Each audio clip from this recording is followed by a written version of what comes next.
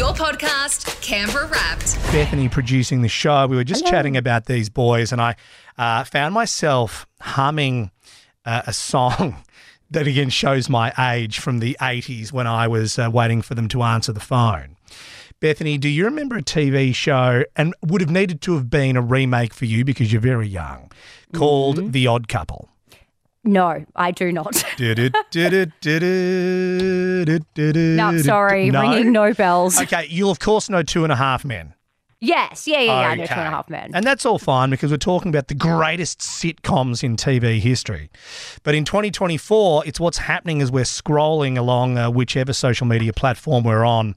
And if you are one of the 5 million plus followers that follow the adventures of the real life Odd Couple, of the real life Two and a Half Men, Luke and Sassy Scott, g'day. G'day. Hello. Rod, Beth, how are you? Hi. We're well, we're fascinated. Congratulations. I don't usually start with congratulations. It's usually where we end.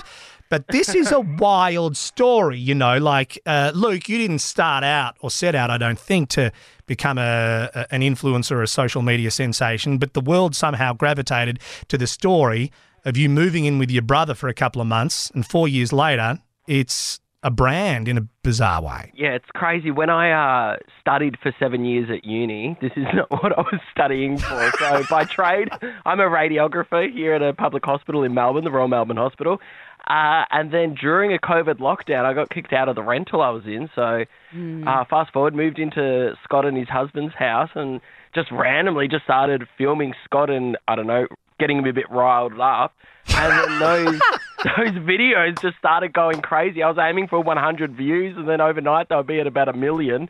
Next second we had 1 million followers, and then I'm like to Scott, I'm like, oh, I think this like little hobby I'm doing is blowing up now. On that, I mean, I saw that Selena Gomez literally flew you over to LA just because she basically wanted to meet you guys in person. Rod, can you play that audio that I sent you of hanging out in Selena Gomez's office? Here we go. You're not allowed in here. Who said? You're legit in Selena's office. Yeah, I'm writing her a letter. She's not going to be fine with this. What are you writing? Look at us as your two big brothers. Anyone with you, send them our way. Love your guts, Luke and Sassy.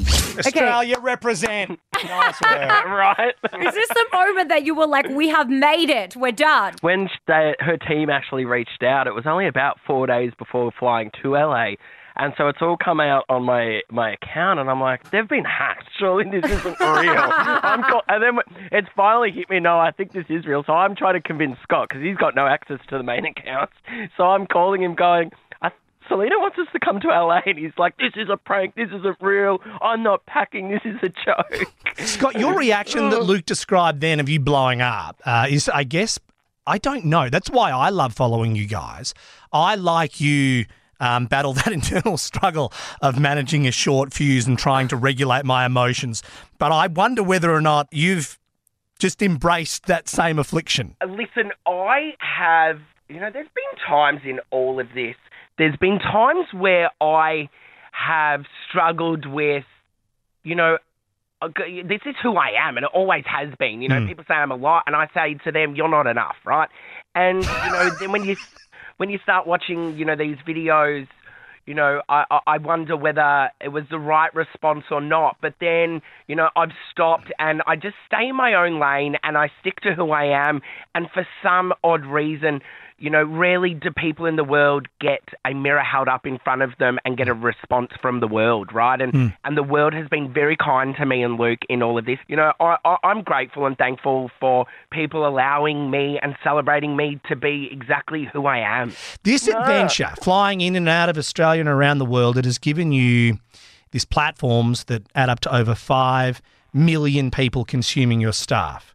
And it appears to me that you're using it to try and affect social change for people in same-sex relationships, perhaps specifically. Scott, is that a deliberate strategy or incidental as all these people are watching the life of a gay man in suburban Melbourne?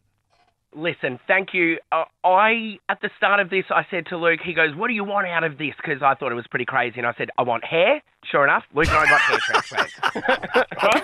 I was balding at 37 and we got a hair transplant and I thought winning, right? Like you've done it. Benjamin Button now. Yeah, and then there was...